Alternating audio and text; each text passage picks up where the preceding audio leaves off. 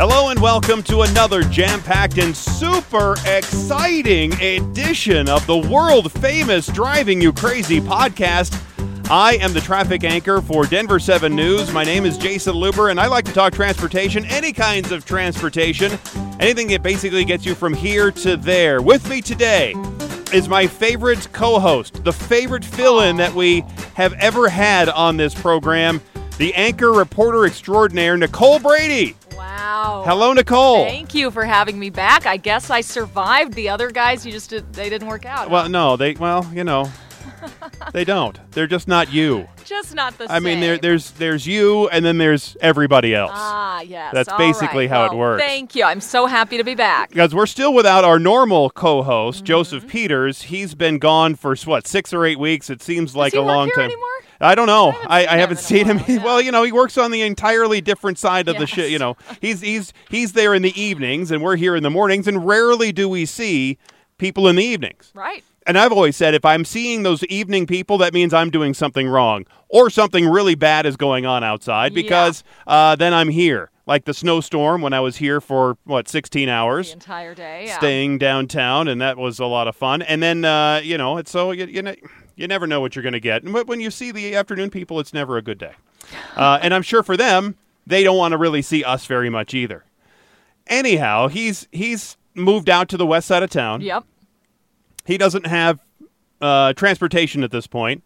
See, he used to wake up on Wednesday mornings and just roll out of bed and walk here, take a couple of minutes to walk over here to the building, right. Record the show. He still smelled a little bit, but that was fine. But he would just be able to record the show, and then he would leave and go do whatever he was going to do, and then he would come back to work later. Well, that is his choice, to be a pedestrian or yes, ride a scooter and not have a car. And since he moved to the west side of town, he can't just roll out of bed and walk here. No. So therefore, we don't have him until he has some kind of transportation. He could take the train. I think he's living near the train. Oh, the G line now? No, the W line. The W line. He's out in Lakewood. Yeah. Lakewood, okay.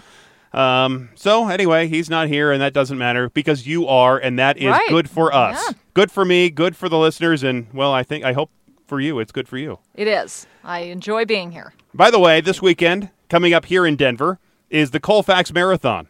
Yeah. And I understand you're going to be running half of it. Half. Only half. I thought about doing the full, and then when I ran about 10 miles one day, I realized, no way am I doing 26. And 13.1 seems hard enough. I haven't done a half marathon since before I had kids, so it's been about 7 years. So I just wanted to challenge myself. I also hear it's a nice view. The Colfax Marathon gets you past the city park and zoo area. You get to run through the zoo, and so I just thought it might be a fun time. Oh, might be a fun time. Running for 13 miles is a fun time. I don't want to have fun with you, Nicole. I know that. I know you don't. You choose not to run. I would rather have this kind of fun with you rather than the running kind of fun, because that to me is no fun. Well, to each his own. Yes, I guess so. I like it. I zone out a little when I run, and kind of brings me that inner peace that we all seek. So as you're pounding the pavement there, it can't be good. Anything else? What else is happening in Nicole's world? Well, not much. I'm excited for school to be over. Oh, really? For this year. I'm with you on that. Yeah. I love my kids. I love being around my kids. There are so many parents, though, some in this building, some that we work with, that LH maybe initials, who can't stand to have their kids home for the summertime and love having them away at school. Well, I'm in the middle. I like having them at school. But I like having I love summer. It's my favorite season, so I love being able to do stuff with them in the summer. I don't really like having them home in the winter, to be honest. That's kind of stuck in the house. So no, I'm very excited to just get out there. They have some fun things they'll get to do. I am glad that they're going to be going to one place instead of two different schools. Aren't they now, 4 and 6? 5 and 6. 5 and 6, that next year they'll be in the same school, which wow. will be great. But they just like to spend time together, and I'm excited to make one drive, go pick them up, come home, go swimming, do fun stuff like Exactly. that. So, See, yeah. that is fun. Yeah. I love that's the reason I had kids as well. I love my kids. And I like to be around them Yeah. because Jolene, the little one, she is funnier than anybody else I know. Oh, She is so yeah. she makes me laugh like nobody else. And so it's great. And then my girls, they stare at me when they're making me laugh, and they enjoy it. It's now their mission to try to get Daddy to laugh uncontrollably. Oh. So that's a good thing. Couple of comedians. Okay. Yes. We have a lot of great stuff on the program today, including a call from Lloyd.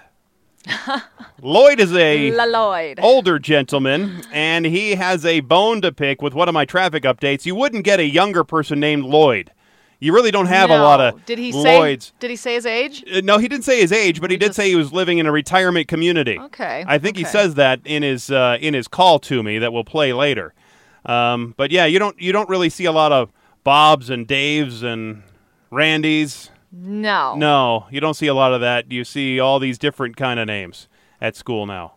Like you would never see Usually any of those common names that you would get on a traveling mug. You know, on those mugs that you go when you go to a truck stop and you see all the mugs or keychains with all the names on them. Yeah. Yeah. You can't find those now. I met my son's Dylan. Yeah. Which has been around for a little Yeah, while. Dylan's okay. But I met an older Dylan the other day, and I said, "You're an old Dylan," and he said, "I did." Okay.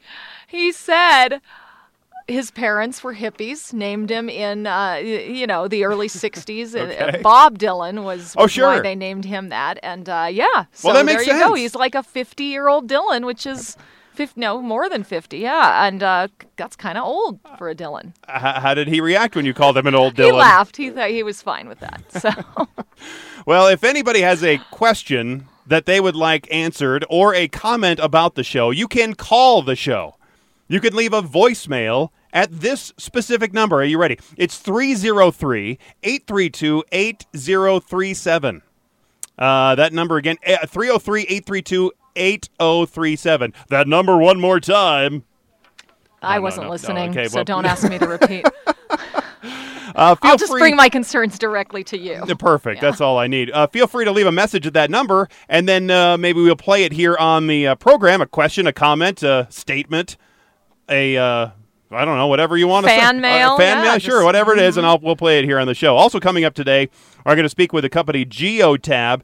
They're heavy into connecting fleet vehicles to the internet, and they came out with this study that looked at potential traffic issues with the amount of time that we spend either on the train or a bus with transit versus the amount of time we spend driving.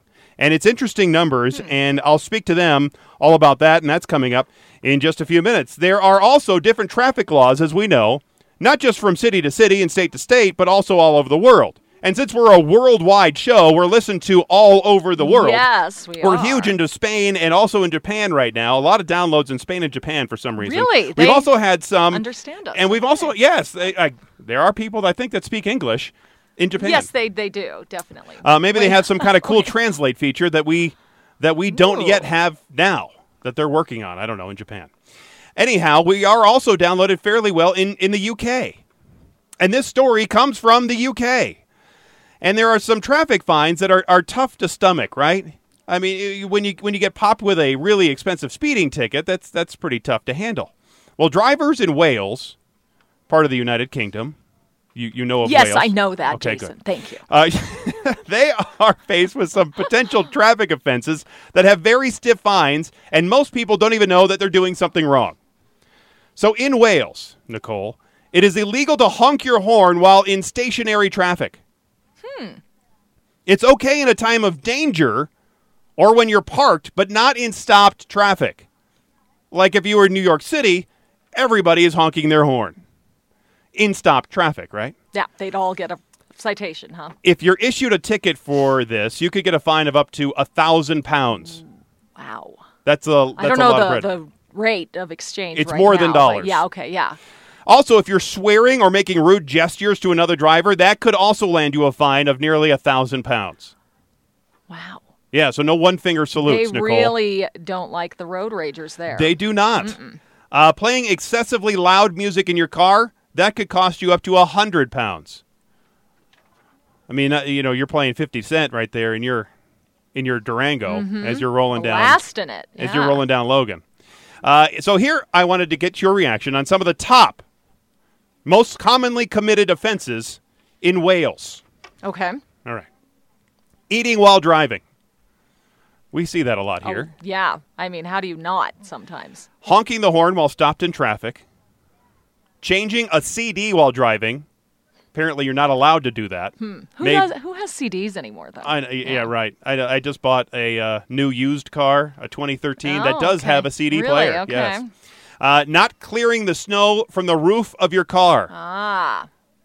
It's a big Canadian thing. Mm-hmm. They do that a lot in Canada. You get fined for that. Driving over a painted mini roundabout. A painted mini roundabout. They didn't Driving say over it. Over it. I guess maybe there's nothing in the median. Maybe it's just, drive straight through it. Maybe. Okay, that sounds a little odd. What about a full-size roundabout? Yeah, no, I've never seen anyone do one in any size. Yeah. Swearing or making rude gestures to other drivers, that's not allowed in Wales. Flashing your headlights to warn other drivers of a speed trap.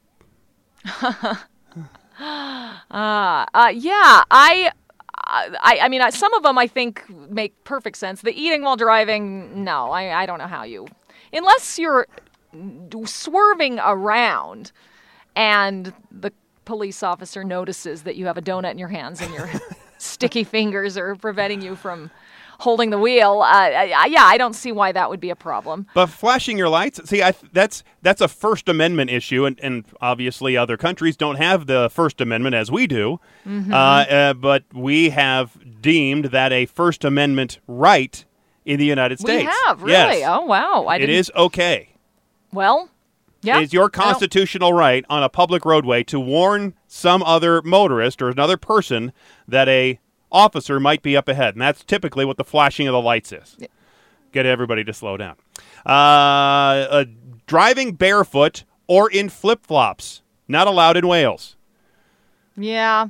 Is that allowed here? Yeah. Okay. I've done it. It's not recommended. I know you're not supposed to, right. Because you should have proper footwear if you get involved in a crash or you have some kind of disabled vehicle, you get a flat tire, you don't want to try to change a flat with bare feet. I've had to take my shoes off before. I don't remember why. Maybe it's just they're uncomfortable.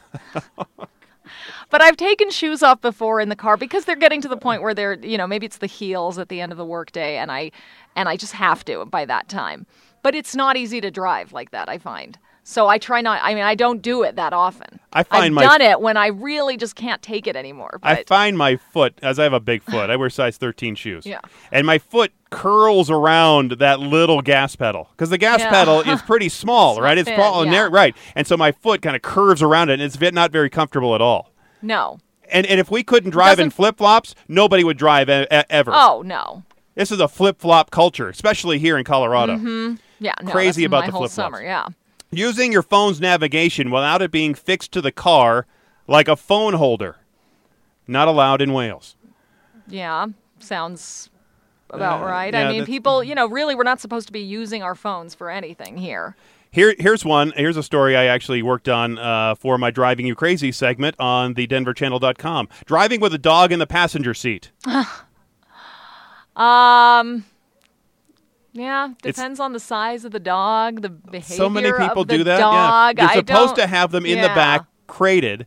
There is, right. I covered this in New Jersey. They actually now have a law against this, where you have to have it crated in the back, and you can't drive around with your dog because it is such a distraction. Yeah, here in Colorado, it's not a official law to not do it, but you could, if they get in the way and you get in a crash, you could be cited partially for being distracted. I don't think too many people do that unless they know their dog is going to behave.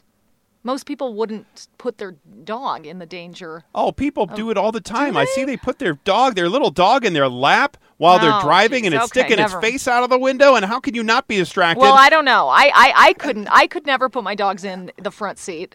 They sit way, way in the back of the vehicle when we take them But they don't places. always stay there. I saw some guy just the other morning driving, and his big dog was in the back seat, but he was standing on the center console, so his face was in the front, and so the guy we were at a stoplight, and he was petting the dog, and the dog was licking his face. And that's a distraction. You're stopped, obviously. Yeah. But when you're going, the dog doesn't really care that you're going or not going. He wants to lick your face. Yeah, mine are in the way back, the... Oh, way back. Way back. All the way back. Yeah, they can't get up. Not like in Family Vacation, where they're so far back, they're actually attached to the bumper. Yeah, exactly. And lastly, the offenses that are illegal in Wales. Driving through puddles and splashing pedestrians. That's just rude. It is. We've covered stories about doing that. There was one I remember, this van driver in, I believe it was Canada, and he was doing that on purpose to several people on the sidewalk, and that driver was eventually fired for doing that, for being a jerk. Yeah. It's not illegal here, I don't believe. It's just uncouth. Yeah. Well, what about back to the honking? Right.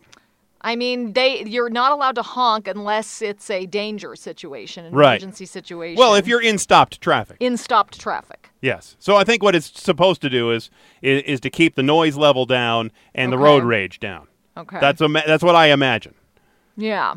So you can't honk at someone who isn't going for a light because that's no, maybe if you just do it, I think if you did the double tap, hey, come on, let's move it. Okay. Put the phone down and let's get going. You think that's okay still? Because otherwise I just don't really see the point of a horn at all. Maybe it'd be a case by... What?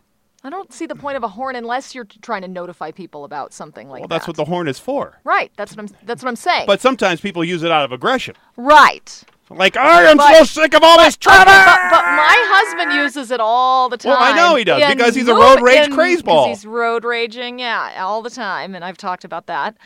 Crazeball. And you can feel free to use that on him anytime. But he doesn't use it in stop traffic. He uses it in moving traffic. So, see? Which is just as dangerous and annoying. Well, please don't ever take him to Wales and drive a car. No. Never. No, don't do it. They do drive on the opposite side of the road there, right? I imagine they do, since it is part of the United Kingdom. We wouldn't be driving a car there. Because you can't drive on the other side? Have you tried it? No, I haven't tried it. Yes, it's interesting. It takes a few times around the roundabout to figure it out. Yeah. I mean, it's hard enough to be a pedestrian in London and know which way to look. Have you been there to London? Yes, where they have the signs that warn you, don't look this way. The cars are coming from this way. Yeah. All right, Nicole. When Tampa International Airport, as part of its $1 billion makeover, they brought in 70 new restaurants and bars and shops, but it overlooked a major problem. The problem was the people who are really excited about all the new shops and restaurants said, we can't go to those bars and restaurants because most of them are inside the secure concourse area at the airport. Right. They're not in the open terminal area where you can get to it before you would have to go through security. So Tampa airport officials began talking with Transportation Security Administration officials, and now the airport has launched an all-access program to allow a limited number of non-travelers to go inside the secured concourse area 1 day a week. In Tampa, they call their concourses air sides for some reason. Instead of calling it concourse A and B, they call it air sides 1 and 2 or whatever. Anyway. But this is the first time since September 11th, since the terror attacks, really changed the way we all get in and around security and changed air travel, that people without plane tickets are going to be allowed to go unescorted into and outside these air sides at Tampa International Airport. It's one of the few airports in Florida that I have not been to yet. Tampa International is the third airport in the country to try this program. The other two are Pittsburgh and Seattle. Pittsburgh launched the program back in August of 2017. And Seattle, they have about 1,100 users during a 6-week pilot program that went through this program late last year. It was just for 6 weeks there in Seattle. And after some tweaks, they hope to restart that program sometime later this year in Seattle. So the special non-traveler passes are free. You can go to anybody. And then you can go to any of the shops except for the duty-free shops. So no duty-free booze or smokes for you, Nicole. Okay. Because I know how you want to. I know how you want to stock up on the Pall Malls. So here's how it works. The program is only available on Saturdays, at least for right now in Tampa. And residents have to sign up at least 24 hours in advance, so that way your name can be checked against the federal do not fly list, so they know that people that shouldn't be in there are not in there. The airport will allow 100 non-travelers, 25 at each of its 4 airsides, concourses, if you will, to get a gate pass in the main terminal, and then you go through TSA security, and it would be from 8 a.m. to 8 p.m., so anytime during those 12-hour period. But you have to abide by the same rules as a traveler would, so you can't bring your more than 3 ounces of fluid, so you can't bring your full bottle of shampoo, Nicole, through security and then go shopping or go eating at any of those restaurants. Not that I think you would want to do that or bring your full bottle of Scope as you're going over there to one of the restaurants so you can mask your breath after you've been drinking there at the airport terminal. The airport is starting small, they say, so that visitors don't get in the way of the passengers who are actually needing to get through the airport to catch their flights. Right. Because you don't want to have a rush of a whole lot of people out there. And they say if the program is successful, they're going to look at expanding it, right? I was also thinking that the prices usually at the airport are much more expensive to buy. I guess the prices are much higher at an airport bar, grill, whatever. Hate eating at the airport. I mean, it's at least 25 to 50% higher, right? Easily. I mean, not quite as much as going to the ball game, but it's still way higher when you pay $6 for a beer or whatever it is, right? It's way higher than you're going to get at the TGI Fridays down the street. A sandwich is more expensive. A meal is $50 all of a sudden when a sit-down meal versus, I don't know, so 30 maybe. That's what I wonder. How many people really want to go pay the extra high prices to go to the airport? Now, maybe some of these restaurants are really super cool and you can't get them anywhere else in your city. If that were the case, that would be about the only reason. And in most cities, the airport is on the outskirts of town. Mm-hmm. Like here at Denver, it's a long way away. It's a $10 train ride just one way out there. So it'd be $20 there and back if you wanted to take the train from downtown. And it's about a 45-minute ride on the train. It would probably be a lot more if you're taking an Uber or driving out there. You have to figure out the parking, the short-term park, all that stuff. So you have all those added costs, plus the added costs of the higher-priced drinks and food. The one thing we kind of lost after 9/11 that we used to do, of course, is go into the airport to pick people up and pass the security and meet them at the gate, and we used to be able to do that. I don't know if now, with these restaurants and other areas of the airport open, you could go and hang out and wait for your I see your scam here. I see your scam here. I see what you're doing, Nicole. That's brilliant. Brilliant, I say. That's really smart. So you sign up, you know that your loved one is coming to the airport, flying in, and you know they're going to be at gate C-17, and so you sign up for this program, 24, 48 hours, whatever ahead, you're cleared, and you go meet that person, never having any desire to go to any of the shops or the restaurants or the bars at the airport. You just want to, boom, pick up your person, meet them at the gate, just like it used to be back in the 70s and 80s, and then off you go. Why not? Back home or whatever. No, it's great. Or conversely, you could then also get through security and see them off exactly at the gate. You could. Nicole! There, I solved it. You're brilliant. See, this is why I have you here on the Driving You Crazy podcast. For insight like this. Once in a while, I have some good insight, usually when it is related to something, that we're trying to work around here, make life a little easier. If you wanted to go just hang out, eat, and meet someone in a layover or something, I mean, this would be a good place to go do that. You could just go hang out at the restaurant, spend some time with someone. I've done that before, where someone has a layover in your city and maybe you just have a few hours to hang out. So, there are nice things about being able to just hang out at the airport. But with some of these programs, you have to plan it at least. So it's not like your friend just flies in and says, hey, I got 3 or 4 hours. Meet me for a beer at the airport. True. I mean, and you have to probably really like this person. Because it's at DIA, yes, because it's at most airports, it's still a process to get to the airport, get around the airport, park, and do do the whole thing, and because they're not small facilities. No. They're usually very large facilities with a lot of people wandering around with their heads looking straight up or looking straight down at the ground, and then wandering, and then, you hit, boom. Yeah. Right there. Yeah, in general, no. Most people don't want to just go hang out at the airport and pay the extra money and drive and eat just to eat there. See, Denver International is going through its own redevelopment right now for however many billions of dollars. And I wondered about how they plan to accommodate all the new shops and restaurants they have, because right now in the terminal building, if anybody's flown in or out of Denver International, you go really to the concourses is where the secure area is, and then the Grand Hall is what they call it, is open. They do have some shops and restaurants there. Not a whole lot of people use those right now, but it is also where the security area is. But you can meet people that are coming through into the main terminal. Well, as soon as they're done with this redevelopment, you are going to check in at your counter and then go right at the security area. They have some of these in other airports. I think Miami is one of them where I've seen some of the other. Well, I can't think of another one offhand right now that I've been through that's like that. That has the security right there after you check in for your flight. And then everything else beyond that is in the secure area. Yeah. So that's what it's going to be like at Denver International. So they're going to have all these shops and restaurants, and maybe they don't care about us people outside the airport coming in, but they're going to have to accommodate the people that are going to be waiting for passengers coming out, definitely. And maybe there are going to be people like they have now in Tampa that want to go in there and go see some of those shops and restaurants and pay a premium for their high-priced food.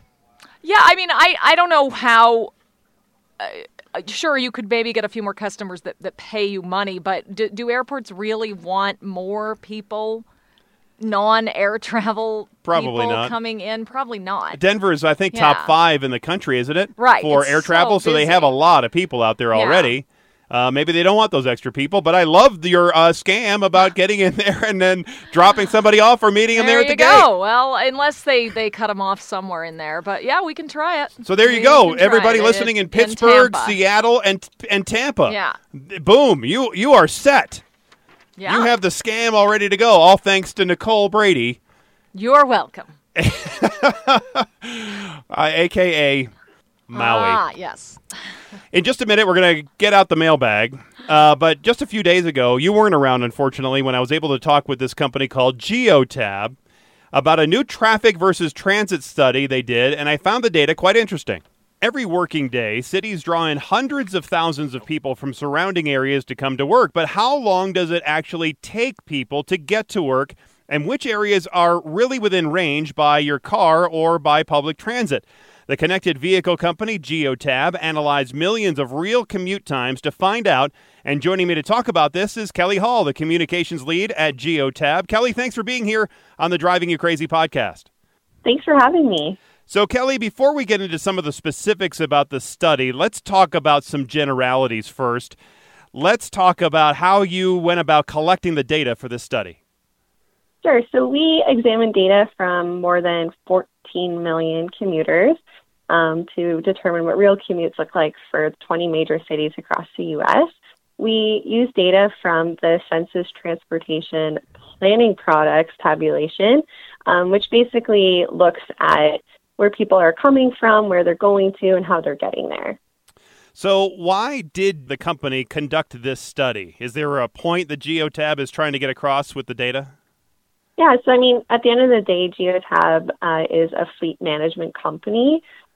We strive to kind of help our customers make informed decisions that helps them improve the efficiency of their fleet and their business. And that includes things like route optimization and reducing idling times, which really goes hand in hand with traffic congestion and sitting on the highway. So we thought that this would be an interesting study for not just customers, but the general public as well. Right, because you were studying not only for vehicles, that would include, obviously, fleet management, but I don't see a lot of Amazon deliveries going by light rail or by bus right now.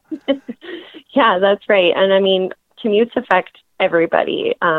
Pretty much every single person, unless you're working at your home office every single day, experiences some form of commute to get to work. So looking at the data for each of these cities, and there were about 20 of the major cities that I saw, and I found some of the numbers pretty interesting. Like none of these major cities, the 20 major cities, had an average commute time of over an hour, either for vehicles or transit. Was that surprising for you folks as well? Yeah, for sure. I mean, we're based up in Canada, just outside of Toronto, and let me tell you, our commute sometimes can be very, very long, close to an hour, if not more. So it was pretty surprising to see on average drivers or even public transit users are not spending as much time as we thought traveling to their destinations. As I was looking at more of the numbers, the larger cities, which can be described, I would think, as having robust transit available, cities like New York City and Boston and Philadelphia, Los Angeles, the average commute time by a vehicle is still faster than it is on transit.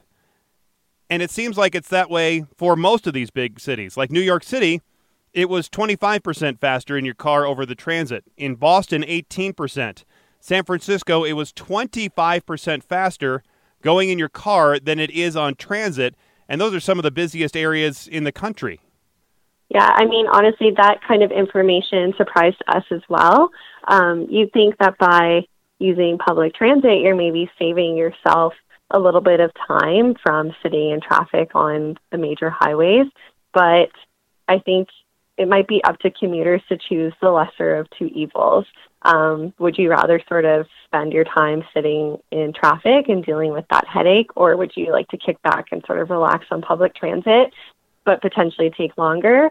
I think that's sort of an individual choice, but for sure, very surprising to see that it takes longer by public transit when that's sort of viewed as a quicker or easier way to get to where you want to go. And I think that's what a lot of the transit folks likes to say, is that you are going to be not sitting in traffic. You're going to actually have maybe time to sit and do some extra work. Well, yeah, you're going to have some time to do extra work and probably have your lunch and do a lot of other things, because you're going to be sitting on the trains or the buses for, on average, 25 to 35% longer than you are going to be sitting in your car. And you might be, quote unquote, wasting that time driving, but at least you're not wasting that time sitting on a bus or a train. Yeah, I mean, you're saving yourself sort of the headache of congestion. But I think, again, it's choosing the lesser of the two evils. I mean, some days it might make more sense to travel by car, or sometimes you're like, you know what, I want to kick back, relax, maybe get a couple things done on public transit, and it's going to take a little bit more time, but you know you're going to get there in a reliable time manner for the most part. Was there anything in the data that had a cause and effect for why the transit was so much slower than for just driving? Nothing that we saw. I think if anything, it sort of just highlights that there's probably still some room to maybe improve infrastructure overall, not just on the roads, but how public transit is working, how effective it is to sort of moving people. And especially with like the growing population, and we're going to keep seeing more and more people need to get to city centers as they kind of move further and further away. We maybe need to examine the best possible way to get them there in the quickest way possible. Yeah, and I found it interesting that the transit commute time for many riders is over an hour. And just looking at Dallas, 28% of people on transit commute for over an hour, while only 2% of vehicles have an hour-long commute. That's just one of the 20 cities, but it was very similar to that in most of the cities. Do you think there's something that might flip that equation? Because I know the people on the transit side would love to see those numbers flipped. Yeah, I mean, I think that we're taking steps towards improving public transportation sort of everywhere. I know locally where we are in Toronto, public transit's huge because it's very challenging to get downtown. So they're looking at things like quicker trains or, less frequent stops for some trains. I think that those are sort of solutions that maybe we need to examine on a bigger scale to sort of see, okay, we have this many people using public transit. They want a reliable and quick way to get to work. How can we get that to them? I definitely think there's technology and solutions out there. It's just a matter of rolling them out. I'm speaking with Kelly Hall. She's the communications lead at Geotab. So what does it really mean for fleets that have to deal with traffic? Here at our TV station, we have photographers and reporters that are, we have a fleet of them that are driving all the time on news stories, and then breaking news is a whole different ballgame when they're trying to rush to a certain place across town. But for fleets that have a plumbing business or electric business, whatever those businesses are, they have a fleet of vehicles and they like to keep track of them. And traffic obviously really affects what they do. So I would think some of these numbers would be valuable to them. For sure. I mean, at the end of the day, if a business is running a fleet, that fleet or the drivers, for them, it's kind of like time is money sort of thing. So they don't want to be sitting in traffic, or they don't want their vehicles idling and wasting fuel in a quicker manner. They want to be looking for the optimal times and the optimal routes that their drivers should be sort of hitting the road. Having this kind of information where it's looking at, commuter times, especially you think people are traveling to work in the morning and traveling home in the evening. Perhaps the time in between that is the more optimal time for drivers to be dispatched, or looking at just alternative roads based off the fact that commuters are using the larger arteries in the city. As part of this study, Geotab included a map for each one of the 20 cities in the study, and it includes separate areas that are shaded where drivers and, conversely, the transit users commute from. And I thought it was really interesting looking at the footprint of the drivers compared to the footprint of the transit users. And for most of the cities, the area is between the two is really the same, except for, let's say, New York City, Seattle, Boston. Those were a little bit different. But for those cities where the car footprint is much larger, they are still taking less time to travel into these cities than it is for the transit users to get into the city core. And that I guess it goes to urban sprawl, where people live a lot farther out from these city cores and maybe have to travel to either the transit or just travel all the way into the city core. And yet the commute is still much less time for those drivers and transit riders. Do you have an account for why you've seen, even with the urban sprawl, it still doesn't take as much time for those folks that are way out to drive in, rather than even the commuters who are starting at a closer distance to get to work? Yeah, I mean, I think you've sort of just nailed it on the head there with the urban sprawl. That's something that we're seeing increasing as populations are growing, as more people are working inside city centers. They are moving further and further out and living further from that city center, which means there's the road access, but perhaps the public transportation has just not caught up to that point quite yet. And I think that means that it probably will be as the populations keep heading further from the core, but it's not quite there yet. I think that transit infrastructure has been in place for quite some time in certain locations and just maybe needs to get caught up with where the populations are going. So how does that affect fleets and how they manage what they do? Yeah, I mean, so a lot of fleets, like particularly, let's say, delivery drivers, they are going to be needing to access that city core. I think good news is that they're driving. So based on this study, it's not going to take them as long as, let's say, somebody who's using the public transportation system, which obviously fleets don't have that option to do. So I think that having, the road structure in place is great for them to be able to get there in time. But obviously there's improvement there as well. We're seeing more and more vehicles on the road. We're seeing, the headaches of sitting in traffic. I'm sure you experience it. I do every single day, just sort of increasing and increasing. We're going to keep seeing that affect fleets. And there's going to have to be maybe some alternatives looked at. And, we could talk about like autonomous vehicles and different technologies that are emerging, but we're still a little ways out from that, I think. Yeah, because that is going to really change the way these businesses, and 5G will change the way these businesses operate in the future. If someone wanted to see this data and the list of cities that were included in your survey, where can they find it? So we have our entire study online at geotab.com/time-to-commute. You can click through the different interactive maps and sort of toggle on and off between car and public transit. And see how bad your commute is or how great your commute is, maybe compared to some of the New York City travelers or the San Diego commuters who have the best commute in the U.S. based off this data. And yeah, I hope everybody enjoys it. Yeah, it's interesting because San Diego really is, people think it's a really big town. It's really compact, and it isn't as big as most people think, compared obviously to Los Angeles and the San Francisco Bay Area, and even towns like Denver and Phoenix, where there's a lot of more room to grow. San Diego has one side that's ocean, and not a whole lot of people live in there. Yeah, exactly. I mean, I wish my commute was 26 minutes every day. That would be great. Exactly. Well, mine is, because I come to work. I leave from my house at 3 o'clock in the morning, so it takes me 23 minutes to get here because it's just me and the truckers and the cops and the drunks. Well, I hope not the latter, but I am jealous, although I don't want to start my day at 3 a.m. Nobody does want to start their day at 3 a.m. Kelly Hall, the communications lead at Geotab, thanks again for being here on the Driving You Crazy podcast and sharing all that study information with us. Great. Thank you very much for having me.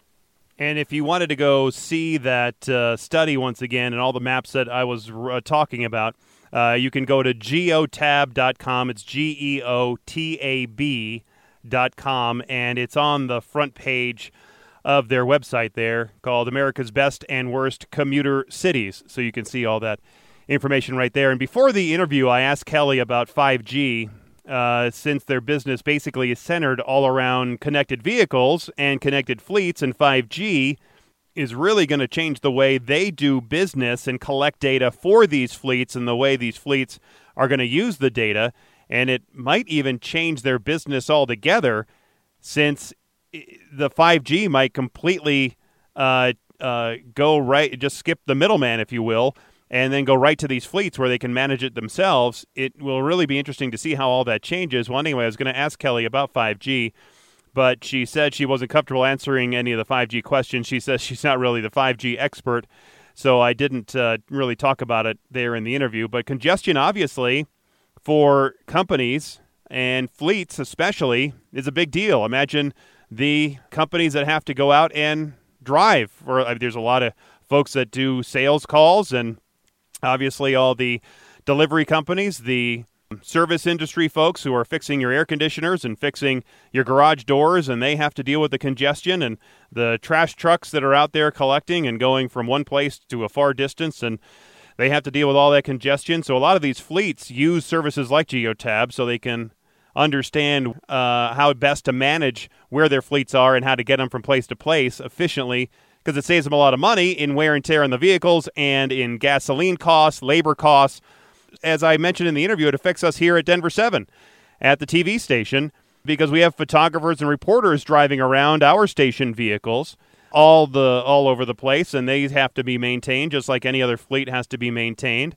And then when there's breaking news, they have to rush out as fast as they can and try to find the quickest route. Occasionally they'll yell to me and ask me which way they should go and which is the fastest way to get from this place to that place. So anyway, I thought it was pretty interesting, especially when you look at that study and you start looking at the commute times between transit users and drivers. It was Atlanta was 34% faster in a car or in a vehicle than it is on transit.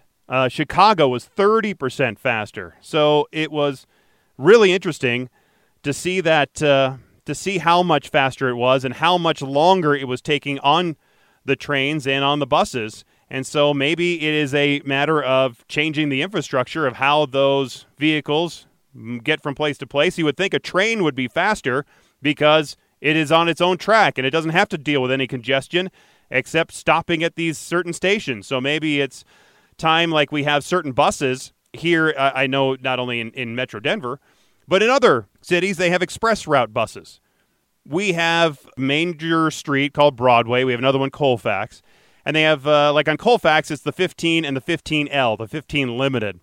And the same thing on Broadway, the Zero bus or the Zero L, the Limited bus. And they only stop at certain stops. So they'll stop at major intersections like a train would if it was on a track instead of being on the street. So the Limited buses are usually longer. They're usually those articulated buses with that extra piece on the back.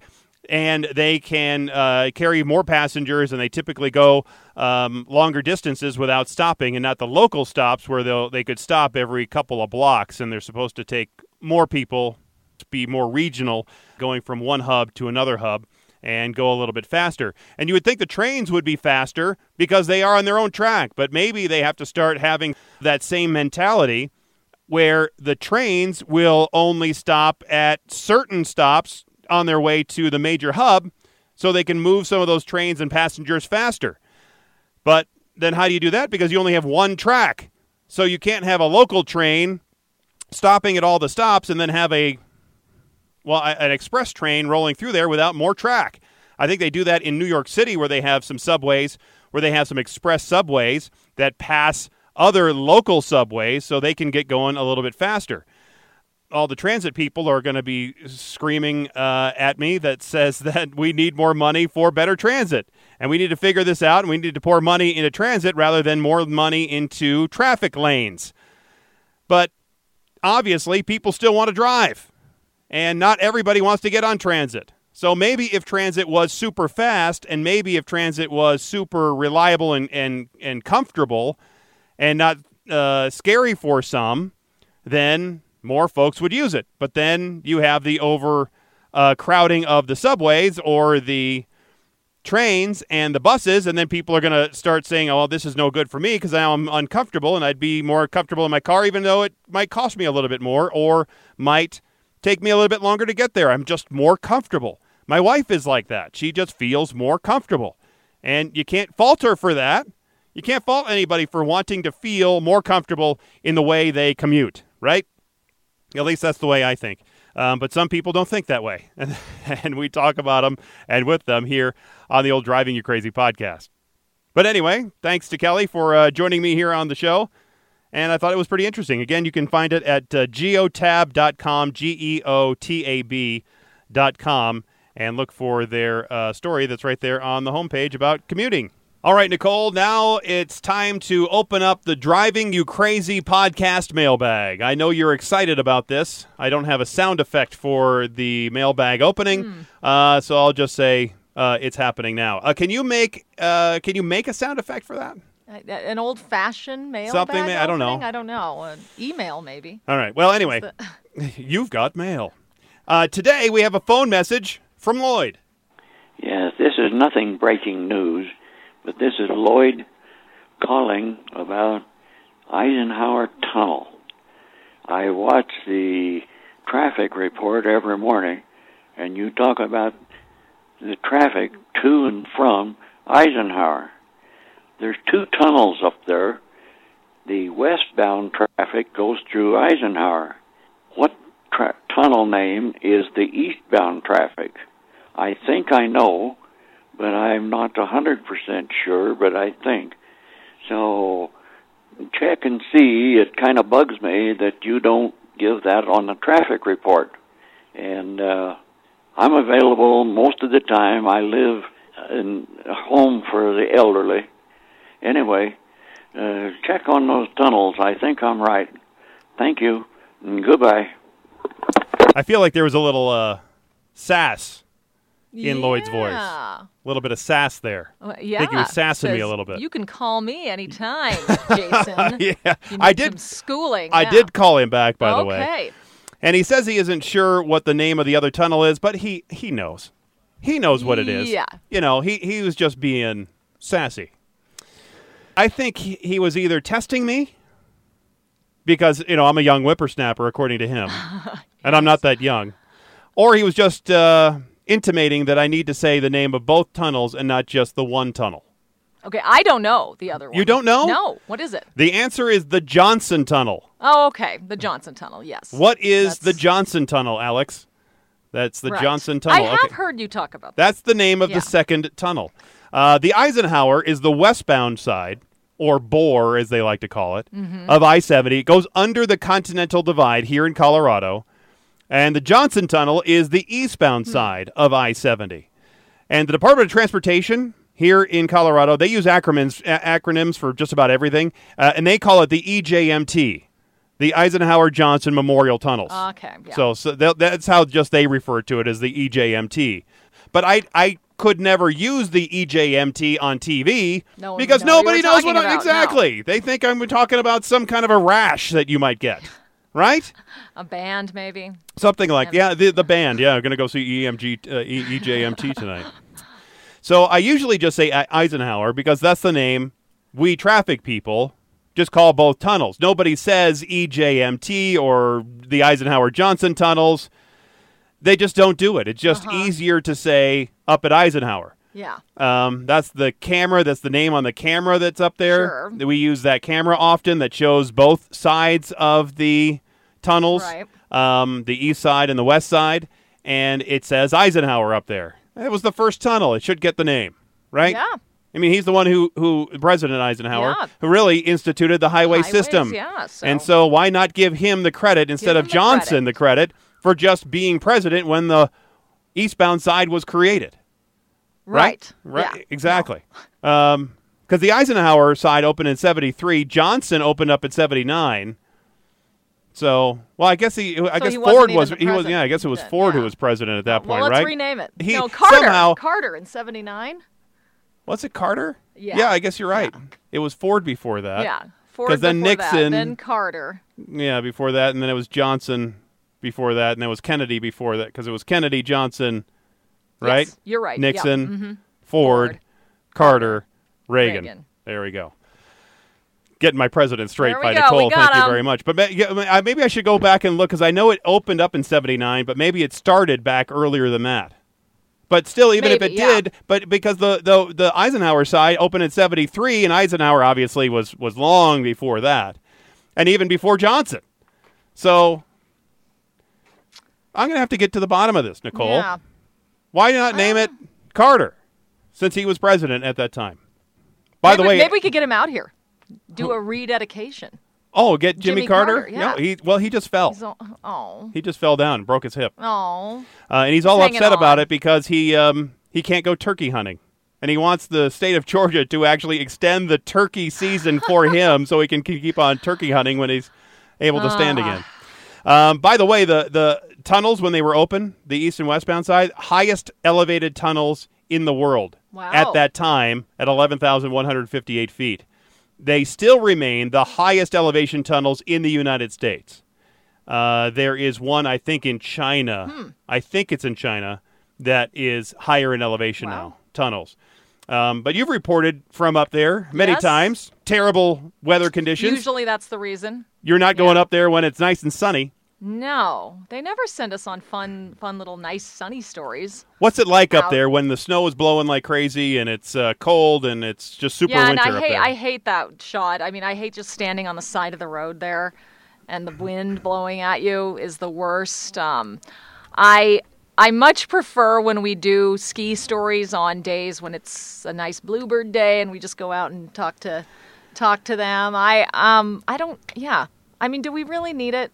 The reporter out there? No, have a we don't. camera. No, we don't. We have the camera there. Yeah, exactly. We don't need that's coming from you, a seasoned journalist who gets stuck Exactly. out in the winter time. Is talking about, hey, this road is icy. Don't drive on it, and if you Right. do, go slow. And go I mean, slow. how many times can you say that?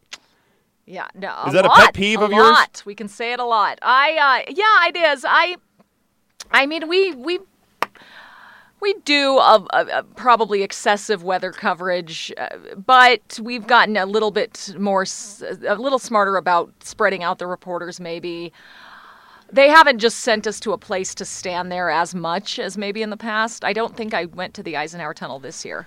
I think more of my days were, well, with the bomb cyclone, we had south, Yeah. I-25 was a big deal, of course, and then a lot of our storms kind of hit more in the metro area. And we where- use where a lot could of stay. our Yeah, and we trucks use with a the lot of cameras in them exactly. and do the driving shots, Yeah, that I mean, sort of thing. it's the point that we're trying to show people what they're going to experience. More of our viewers are going to be driving right around here as opposed to heading west Exactly. on a weekday, yeah. But you don't have to worry about that now because we are full into Thank spring. God. Snow is behind us. Do you know it was just snowing at my house a week ago today? 3 inches of snow in my house. Yeah. Today it's 80 degrees. Crazy. But I Love it. did call back Lloyd. and I had a nice little conversation with Lloyd for a few minutes about the Eisenhower-Johnson Tunnel. He was nice enough, but I think he wants me to say on television, anytime I refer to it, as the Eisenhower-Johnson tunnels and not just Eisenhower. So, he's a little bit bugged about it, but sorry, Lloyd, sometimes you just kind of be bugged about the people on TV. Now, why don't you throw it in there once in a while? Once in a while. Maybe I'll just do it once in a while. Okay. Maybe I should do a trifecta where I'd use the EJMT, the Eisenhower, or the Eisenhower-Johnson tunnel. Yes. Maybe I'll do that. All right. Maybe a compromise of some sort, Nicole. compromise, Something yes. like that. Anyway, that's the program we have for you today. Huge program.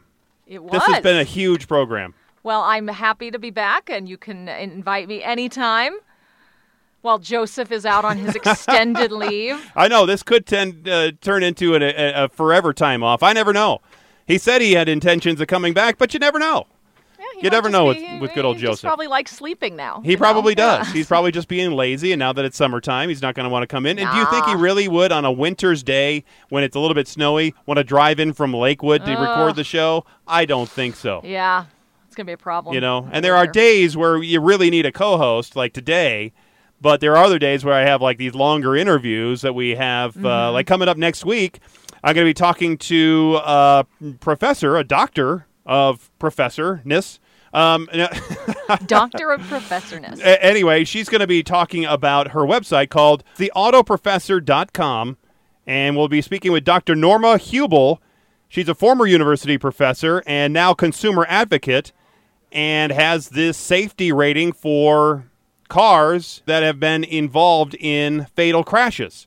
And it'll be interesting to hear from her and how she grades cars differently than the National Highway Transportation Safety Administration grades their crash tests. It's an interesting conversation, and I'll have that for you next week. It'll be great. There If you you're go. buying a car, you're going to want to catch that interview. Most definitely. Well, anyway, thanks again, Nicole, for filling in. Of Good luck course. on the half marathon.